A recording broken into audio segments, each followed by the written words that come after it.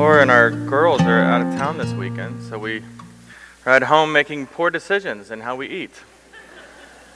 So that's how my weekend's gone so far. But it's a joy to open up the Word of God with you this morning. And if you will, go ahead and make your way over to Genesis chapter 2. And as you do, you ever come across those round mirrors? I think they're used for makeup. And they've got these, you look at it on the one side and everything looks fine, right? And then you flip it around and it's like you zoomed in on your face 400 times on the backside, and it magnifies it so much you can see like giant pores in your face. You're like, are those really there? I had no idea. It's kind of an awful experience to go through. And if you're like, I don't know what you're talking about, then you've never seen one, because you don't forget these kind of things once you've done it. Now, that mirror right there is kind of how everything that we've studied so far relates to everything we're about to study here in Genesis 2, and right, so everything in chapter 1 of Genesis, and thanks to that French printer Stephanus, right, everything up to Genesis 2, 3, right, that's like the normal size mirror, and now we're flipping around to that zoomed in, all the detail, uncomfortable distance kind of thing that's going to be happening here, and it's the same story. It's the creation story again, but zoomed in on one little area of creation, namely the creation of man, Adam and Eve, which we'll get to the rest of that next week. Now, so all the details, pores and all. So anyway, unlike the face mirror, in Genesis 2 here, what we're seeing is this beautiful creation. We're seeing perfection, and I say unlike it because we tend to notice all of our errors when we look at that thing, but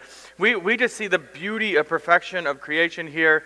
The good life, the way things are meant to be, the way that we long for the return of Christ because we long for it all to be set right. It's the way we want to see it again, and that's what we're seeing here in Genesis 2. So that's just a wide angle.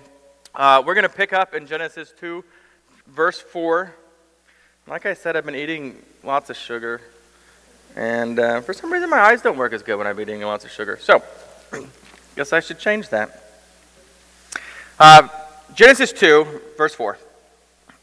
These are the generations of the heavens and the earth when they were created, in the day that the Lord God made the earth and the heavens, when no bush of the field was yet in the land, and no small plant of the field had yet sprung up, for the Lord God had not caused it to rain on the land, and there was no man to work the ground. And a mist was going up from the land and was watering the whole face of the ground. Then the Lord God formed the man of dust from the ground and breathed into his nostrils the breath of life, and the man became a living creature. And the Lord planted a garden in Eden in the east, and there he put the man whom he had formed. And out of the ground the Lord God made to spring up every tree that is pleasant to the sight and good for food. The tree of life was in the midst of the garden, and the tree of the knowledge of good and evil. A river flowed out of Eden to water the garden, and there it divided and became 4 rivers. The name of the first was Pishon. It was the one that flowed around the whole land of Havilah, where there is gold. And the gold of that land is good. Bdellium and onyx stone are there. The name of the second river is Gihon. It is the one that flowed around the whole land of Cush. And the name of the third river is the Tigris, which flows around Assyria. And the fourth river is the Euphrates. The Lord God took man and put him in the garden of Eden to work it and to keep it. And the Lord God commanded the man, saying, You may surely eat of every tree of the garden, but of the tree of the knowledge of good and evil you shall not eat. For in the day that you eat of it, you shall surely die. The grass withers, the flower fades. Let's pray. Heavenly Father, here in chapter 2, you give us more detail about how you created us. And we want to understand this better. We want to understand you better, our purposes. And so please enlighten our minds and open our hearts so that your word will inform our thoughts and direct our steps. And it's in Jesus' name that we pray. Amen. Well, hopefully you remember, I believe it was the first week, that we talked about the structure of Genesis, that if you really want to divide it down, you have the introduction period, and then you have these 4 instances of that phrase you see in verse 4 right in front of you, right? These are the generations, and there's 9 more of those, 10 of those total, and this is the very first one. The next one we won't see until chapter 5 of Genesis. And so until we get to chapter 5, God is teaching us about these events that include and follow his works of creation. And that's kind of the generation, the era that we're in here. Now, you've got the text before you. There's a little detail. I wonder if you noticed this when we were reading it even, right? As we moved from the wide-angle story of creation, everything up to this point, to this more detailed, more intimate creation account, I want you to notice something about the name of God that we've seen here. Look in, verse 3 here in Genesis 2. It just says just God, right? You can keep going backwards. And all the way back to verse 1 of chapter 1, 34 more times you're going to see the name of God, just God. It comes from the Hebrew Elohim. Now, I want you to scan the passage that we began today, and if you go forward, do you notice anything different? It's not just God. It's the Lord God. It's from the Hebrew, Yahweh Elohim. It's the name Elohim, the just God that we saw before, signifies God as a sovereign creator. And so it fits the wide-angle creation theme that we've been looking at. But now, going forward in this section, we are learning how God relates to us personally. And so God, through Moses, ties in his covenant name, his redemptive name of Yahweh here. And so over and over, we're going to see this Yahweh Elohim, or the Lord God, the Lord God, the Lord God, over and over. Now later, you'll notice that the only exception to this is in chapters 3 and 4. The only exception is during the conversation between Eve and the serpent. And it's very interesting that it is an exception, because here Eve is, as she leans into this temptation, mindfully doesn't use this relational covenant name of God. She reverts back to the more general term. And we'll look at that in more detail when we get there. Now in verse 5 here, as we get caught up on the situation, right? It's kind of a reset going forward on this detail thing. And we see a lot of no's happening there in verse 5. There is no bush of the field. There are no small plants. There's no rain. And there's no man to actually work the ground. So you got those 4 no's. And we read this, and it's easy to think, well, didn't God already make plants before? Like, wasn't that back on day 3? Yes, he certainly did make plants at that point. But God is here describing an untended condition of the land before he created man. This refers more specifically then to the sort of plants that need tending and cultivating. Things like wheat and barley and olives and legumes and all those kind of things that need tending to really flourish, right? Our college here, that's pretty much why it exists, is because some plants need tending. Now, the whole point here is that creation is made in such a way that it needs man to rule and to subdue it. We're also told here that before the miracle of rain, that the early plants were watered with this mist coming up. And I know we hear that and you see something magical kind of happening, mystical looking, right? But, if you follow that little number, you look in there, right? Verse 6, and you see right next to the mist thing, you follow it down to the notes below it, you get the idea here is that what it's talking about is probably a spring, water coming up from the ground, maybe flooding the area, something like that is what's going on here. Now let's move on to verse 7 here, where we learn 3 things about the nature of man. The first thing we learn is that man is God-formed. God-formed. Now, many years ago, our youngest daughter was in the kitchen, and she's making these Rice Krispie treats, and she was going to bring them to us, and we all expected, we're going to get little squares of Rice Krispie treats, because that's what any normal person would do. But she shows up, and she has used the Rice Krispie treats like Play-Doh and shaped them into these 3D things. There was a ball. One was the shape of a rooster. And for Laura, she had shaped one into an actual coffee mug with a handle and everything. And she stood there and she's showing them, and she so proudly says, I made them with my hands. And we all look at her hands, and they're grubby and gross, and no one knows when she last washed them, so we're terrified about that. But more to the point here, the reason she told us that detail, right? I made them with my hands, is that she wanted us to know, like, there was a lot of thought put in this. This was intentional. I was thinking of you when I did this, when I formed these with my own hands. And that's the idea of something being formed. There's an intentionality to it. And here we learn that God, like a skilled potter, is shaping the clay. Here's God designing us, forming us with this special attention that nothing else in creation is explained that way. There is intentionality to your design that you might say we're artesian. You might not say that too, but right, we're artesian. And the more we discover about just the human body over the years, and this is one of the neat things, is we're discovering things about DNA and microcellular structures, and I don't actually know what that means, but I've been told it's amazing, how the brain works, all these things about our bodies, right? The more amazed we are at the way God formed us and shaped us and made us. I know personally we tend to be very negative about our own bodies, but, we bear the weight of the fallen world, that's true, but we really are masterpieces of the Lord's amazing design. It's incredible, really. Which is why it's so surprising here to learn that the first man, right, what is he formed out of? Not from gold, not from diamonds, not from something good like guacamole even, right? He's formed from dust of the ground, dirt, one of the most worthless things you can possibly find. It's even said dust, right? It's not like the dirt you buy at Home Depot that's unusually expensive, right? But dust of the ground. We are dust of the earth, and at the same time, we are the crown of creation. I think it would do us all well to remember that both of those things are absolutely true when it comes to us, right? Our origin as dust is what led Calvin to say, he must be excessively stupid who does not here learn humility. And so first, we are formed by God. There's intentionality. The second thing we learn about the nature of a man here is that we are God-breathed.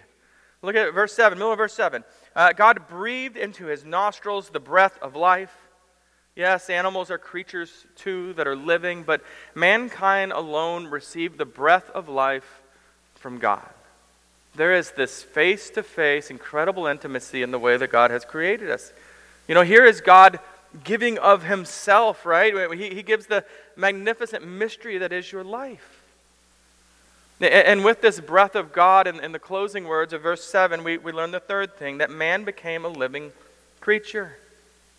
And you and I, we are distinguished from the animals because we have a soul that will last forever, right? We are distinguished because we have the ability to know God, to relate to God, to worship God. We have the responsibility to obey God. And so, those three things there. Now this living creature, this man that God has just created now needs a place to dwell, a place to live. And so God himself cultivates this lush garden within a region called Eden. And we're told here it's in the east. East of what, though, if you've ever wondered that, right? Well, it's east of where Moses is when he's writing this, which is believed to be in Sinai at the time. So east of that. Now Eden, as a word, it means something along the lines of a delight. Something that is delightful. Now it's interesting, when it gets translated into Greek, it becomes this word paradisios. Anyone want to take a guess what English word we get from paradisios? Yeah, paradise, right? Which of course takes us back to the promise that Jesus makes to the faith-filled criminal that is nailed to the cross next to him. You remember, truly I say to you, today you will be with me in paradise. Which really gets to the point of why Eden is a paradise. I know that when we picture it, we tend to think of some tropical place with fruit and, animals walking about and maybe talking, right? It's not just the weather there. It's not the water. It's not just the fruit-bearing plants. It's the intimate presence of God that is in the garden, right? The presence of man and God together. And that's what Jesus was promising on the cross to the criminal, most prominently anyway, was yes, right, for the criminal on the cross, but also to me and you. When we, like the man on the cross, place our absolute dead weight trust in the Lord Jesus, it's that presence with God. In verse 9, we learn God filled his garden with many trees, and that they are told to be both pleasant to look at and good for food. These are good trees.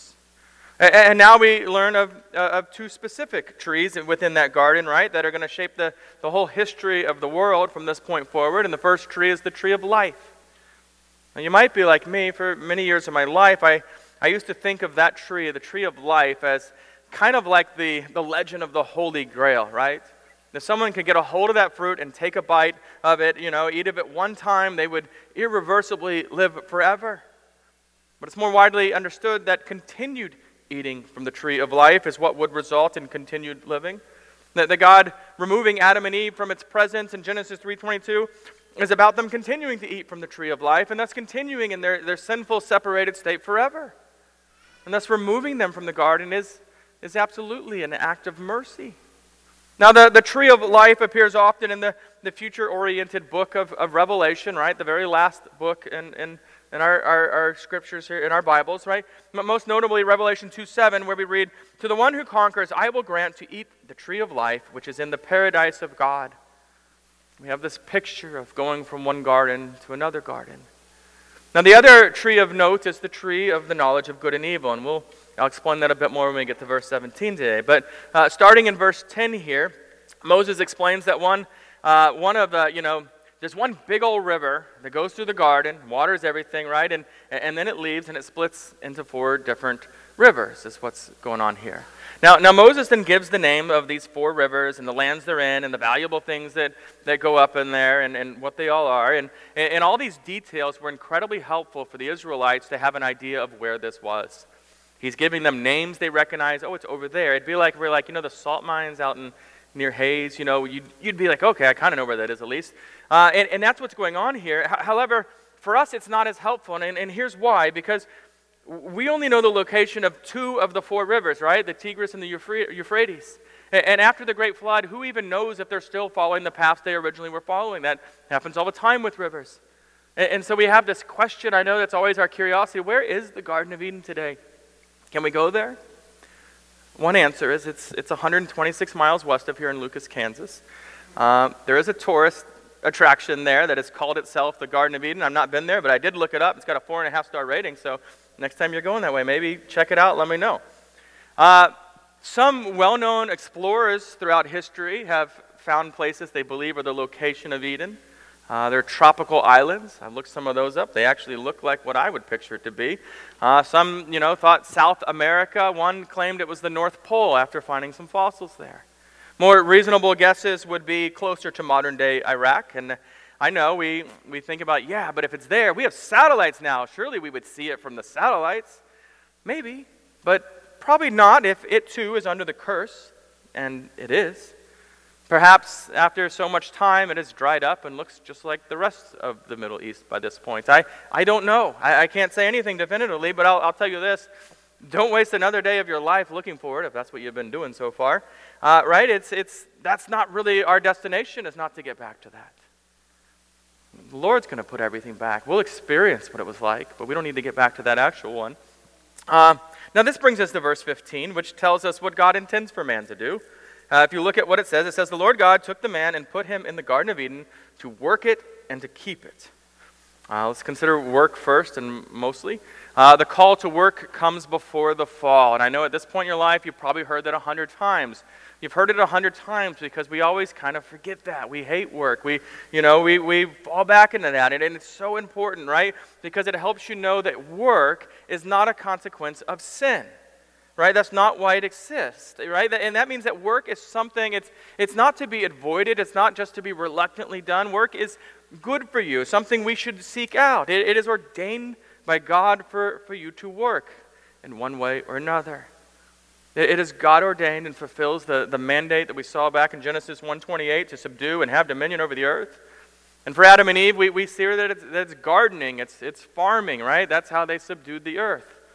For you and I, it's probably going to look different. It may be sitting at a computer doing something, or helping people to heal, or selling insurance, or raising children, or maybe also tending a garden of some sort. Now, if you're like most people, you really have trouble making sense that work is good and not merely just this necessity, like, oh, I guess we have to do that, right? Because I got to pay the bill somehow. And the best analogy I've ever heard, trying to think through, what was work like for Adam and Eve? How did they view it? And someone once explained to me, they would have viewed it more like the way you and I view a hobby. Something that is hard, something that takes skill, something that takes time and effort, but something they actually enjoy, that they like, and that's just gives you a taste of it, right? Whatever it might be. You can think of photography or crafting or woodworking or baking or coding, things that you just enjoy. Now, it wouldn't be exactly the same because you and I even think about those things, and we think about how difficult and often the futility of both work and hobbies can be, and that is a result of the fall, which we'll again see in chapter 3 in more detail. Now, but just for a moment, can you imagine the joy of work when the world gets set right again? Can you imagine if your tools don't break? If weeds aren't taking over the garden? Can you imagine if you don't have incompetent or gossipy coworkers? Can you imagine not having anxious due dates hanging over your head, or the network doesn't crash, you don't ever pull out undercooked bread or whatever? Just the joyous experience of easy productivity in the presence of God. I mean, that's the idea of work that we long for. But it doesn't mean we sit back and do no work until then. Even today, you and I can honor the Lord in how you approach your work. Ken Jones does a beautiful job of calling out our sinful attitudes towards work, and he says it like this. He says, "It is because of our fallen state that some are lazy and refuse to work, while others are slothful and careless in their work. Sin causes some to view work selfishly, solely from a financial perspective. In other words, they have little regard for the service they may be able to render to God or the glory due to Him. They view work only as a way to get money and thus stuff for themselves." Do you feel the weight of that? I think that view sneaks in to one degree or another in most of our lives. Now listen to what Martin Luther had to say about the work you do. He said, "Your work is a very sacred matter. God delights in it, and through it, He wants to bestow His blessings on you."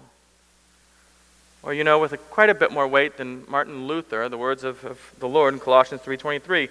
"Whatever you do, work heartily as for the Lord and not for men, knowing that from the Lord you will receive the inheritance as your reward.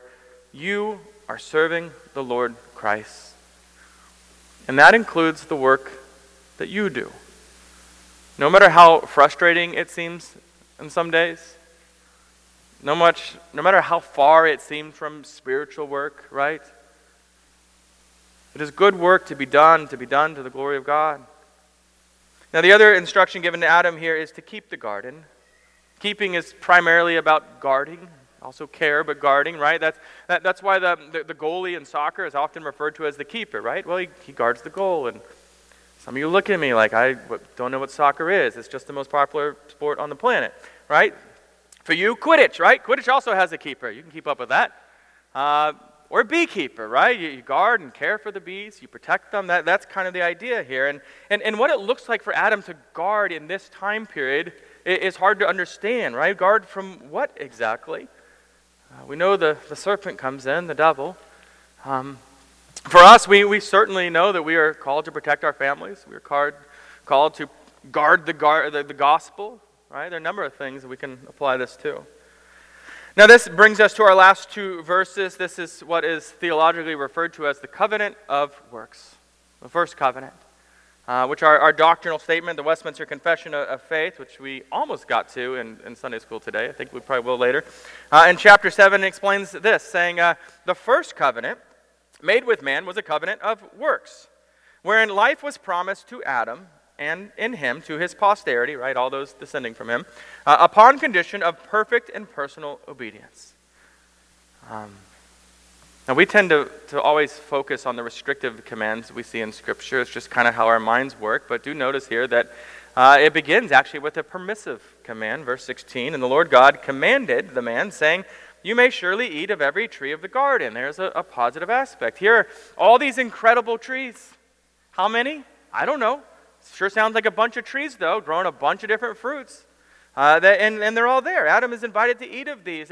In other words, God has provided everything that Adam actually needs. He's not desperate for food at any point, right? He has everything he needs. And then at this point, right, we also get the prohibitive command, right? Verse 17, look at it. The Lord God says, "But of the tree of the knowledge of good and evil you shall not eat. For in the day that you eat of it, you shall surely die." Right? Pretty simple. Don't eat the fruit of this one single tree. You wonder why. Is it poison? Is it bad? Why did God make a bad tree? That's not it at all. Now, you kind of wonder, right? If Adam had continued to obey, would he and Eve still be just living it up in Eden? Would be the condition right now? No. You see, it's understood that this is a sort of testing period right here. When Jesus later does obey perfectly, it's considered finished after a period of time, right, up to the cross. Now, John Calvin explains this by saying that Adam's earthly life truly would have been temporal, yet he would have passed into heaven without death and without injury. And again, we'll get more into chapter 3 as we really get to the fall, the first sin actually occurring. Today, though, I do want you to understand what exactly the temptation that Adam and Eve are going to face here, right? Because for years, I honestly thought that the fruit of this tree, like I said, was some sort of poison, right? That causes the fall, as though that was the tree itself. But it's not really about the fruit itself. It's, God could have labeled any tree in the garden, any tree at all, as the tree of the knowledge of good and evil. He really could have, because it's about the command of the Lord not to eat of that tree. Now, I also used to think that eating the fruit gave Adam and Eve knowledge of what good and evil was, right? As if they were wandering around and be like, I don't know if that's good or evil. And then they take a bite and suddenly like, oh, now I know, I can see. It's not that, right? That it's not moral discernment that they're picking up here. However, the call to obey God's command here tells us, right, that they already have moral discernment to begin with. Now, at the heart, this command to not eat the fruit of this tree is testing Adam and Eve's loyalty to God through obedience to God's command. The heart, it's really about whether they trust God, whether they will acknowledge God is the sole determiner of what is right and what is wrong. As Burkhoff says, the great question that had to be settled was whether man would obey God implicitly or follow the guidance of his own judgment. And so what happens when they disobey? What actually occurs when they take that full-hearted bite? Well, it's not that they gain some new knowledge. It's that they have decided from this point forward, I will determine apart from God what is morally right and wrong. God, you say I can't eat of this tree? I don't care what you say. I will decide for myself. We've seen this picture. Anyone who's been around little children have seen this. At some point, I will do what I want to do. It's moral autonomy. It's deciding truth without submission to God. It severs the relationship here because it severs the trust. And so Adam will determine truth for himself, specifically in regards to moral right and wrong. And we know this sort of moral relativism. Like, I don't know why. We tend to think this is new. This is not new. It's incredibly prevalent in our society, but it's not new, right? But you and I, we know it because it is so prevalent now, right? It's the air we breathe every day. Friedrich Nietzsche, the guy of God is Dead fame, right? He also said this, you have your way, I have my way. As for the right way, the correct way, and the only way, it does not exist. And that's the philosophy of our era. That's the philosophy that's been the predominant one throughout all of history since this tree. You know the catchphrases for our era, right? I've got to speak my truth. Or you do you, right? Follow your heart, all those kind of things. And I know we often wonder, right? What would I have done if I were Adam and Eve's shoes? If I were there, if I'm the one standing before that tree, would I have eaten of the fruit? Well, you and I, we have never seen nor stood before this tree. But we do face the temptation of this tree every single moment of our lives. Will God, through His Word, determine for me what is right and wrong? Will I seek to obey God's Word? Is that really the standard by which I want to live my life? Or will I disregard God and determine what is good myself? Will I determine what is evil myself? On my own autonomous decisions? Or more likely, right, as we really see, am I going to let my peers around me or whatever the overwhelming view of the culture is that going to be the new standard of what is right and wrong? And unfortunately, even in the church, we've leaned more and more that direction. Listen, without the Holy Spirit dwelling in you, yes, you absolutely would have taken that reckless bite. And some days we still do. Now, at the very heart, original sin was for Adam to sidestep God. It was to sidestep God's word, to sidestep His revealed will in order to become wise in his own foolish eyes.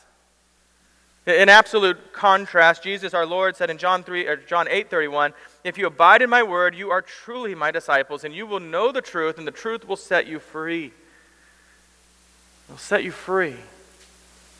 Even that we have trouble believing some days. Richard Phillips along these lines says, "By prohibiting the tree of the knowledge of good and evil, the covenant Lord showed that man is designed to flourish under his guidance and provision. True freedom takes place within God-designed boundaries, whether sexual morals, gender identity, marital duties, or any other form of biblical obedience." And we'll see it in chapter 3. I know I keep saying that. We will. But already, I want you to begin to observe how things went wrong. They failed to believe, one, that God is good. And two, that God is good and generous to them. And that is often the same struggle you and I have in our hearts, right? First part we're usually good with. Yeah, God's good, but I don't know if he's good to me, right? We hear it in the internal questionings of our hearts. Why would God give me this sexual desire if I'm not permitted to act upon it? But why would God give me this desire for a child if he won't grant that desire? Why would God do this, right, and not do this? Those kind of questions. When we don't trust God, we assume he's keeping the good stuff from us. We're like that kid that's been told, don't stick the fork in the socket. Why not? I bet something awesome happens. Right? That's kind of at the heart of what's happening here. And so this covenant of works, right, carried with it then this penalty for disobedience. You see it there, death, right? In the day that you eat of it, you shall surely die. And this includes every aspect of death. So of course it involves natural death, right? Adam didn't die immediately, and it used to bother me, like, why didn't he die? He said he would die, he didn't die. Well, he did die eventually, right? He suffered death in the end. There was judicial death, right? They lost righteousness. Certainly there's moral death. They and all who follow after them have sinful natures from this day forward, sinful natures. And of course the prospect of eternal death in the form of what Jesus later refers to as hell, including separation from God. You and I, we must look to Jesus Christ for our redemption, and yet here in this covenant of works, we learn that true life is enjoyed only in conformity to God's revealed will, his word. Now we know that Adam was tested in the Garden of Eden and he failed, but do you also know that when Jesus was tested in a different garden, the Garden of Gethsemane? Right? He's in the garden and the cross is still before him, it's future, and he knows where it's supposed to be going, and he's sweating blood, right? And Jesus considered all that he had to do in order to fulfill the broken covenant of works and thus accomplish salvation for us. Right? Do I want to do what I want to do at this point, or am I going to do what the Lord, his Father is calling him to do, right? In that garden, Jesus prayed saying, "My Father, if it is possible, let this cup pass from me." Right? In other words, this doesn't sound fun. This is not a good path. Nevertheless, he goes on, "Nevertheless, not as I will, but as you will." He trusted his heavenly Father. He trusted Yahweh Elohim, the Lord God. You and I, we mourn Adam's disobedience. Let us also rejoice in Jesus' obedience. And we're going to see that all throughout chapter 2 here. And it's a beautiful thing because it accomplished for you and I, whose faith is in Christ, it accomplished salvation for us. And we'll stop right there. Be honest. Genesis is choppy sometimes as far as where you stop, where you don't, that kind of thing. But let's pray. Heavenly Father, on this side of the fall, it is hard and frustrating. Work is hard and frustrating. It often doesn't pay enough and requires too much of our lives. It can tempt us to compromise on honesty, tempt us to be lazy, or tempt us to make an idol of it. But work is still good and still good for us. Help us to view whatever work you've given us to do through the lens of your purposes. Give us a vision for doing work, whether the paid work we do or work at home or helping or anything that would be under the broader sense of work. Give us a vision for doing it in ways that honor you, that bring glory to your name. Father, thank you for Jesus. Thank you for the second Adam who succeeded where the first Adam failed. Thank you for accomplishing salvation for us. It's in Jesus' name that we pray. Amen.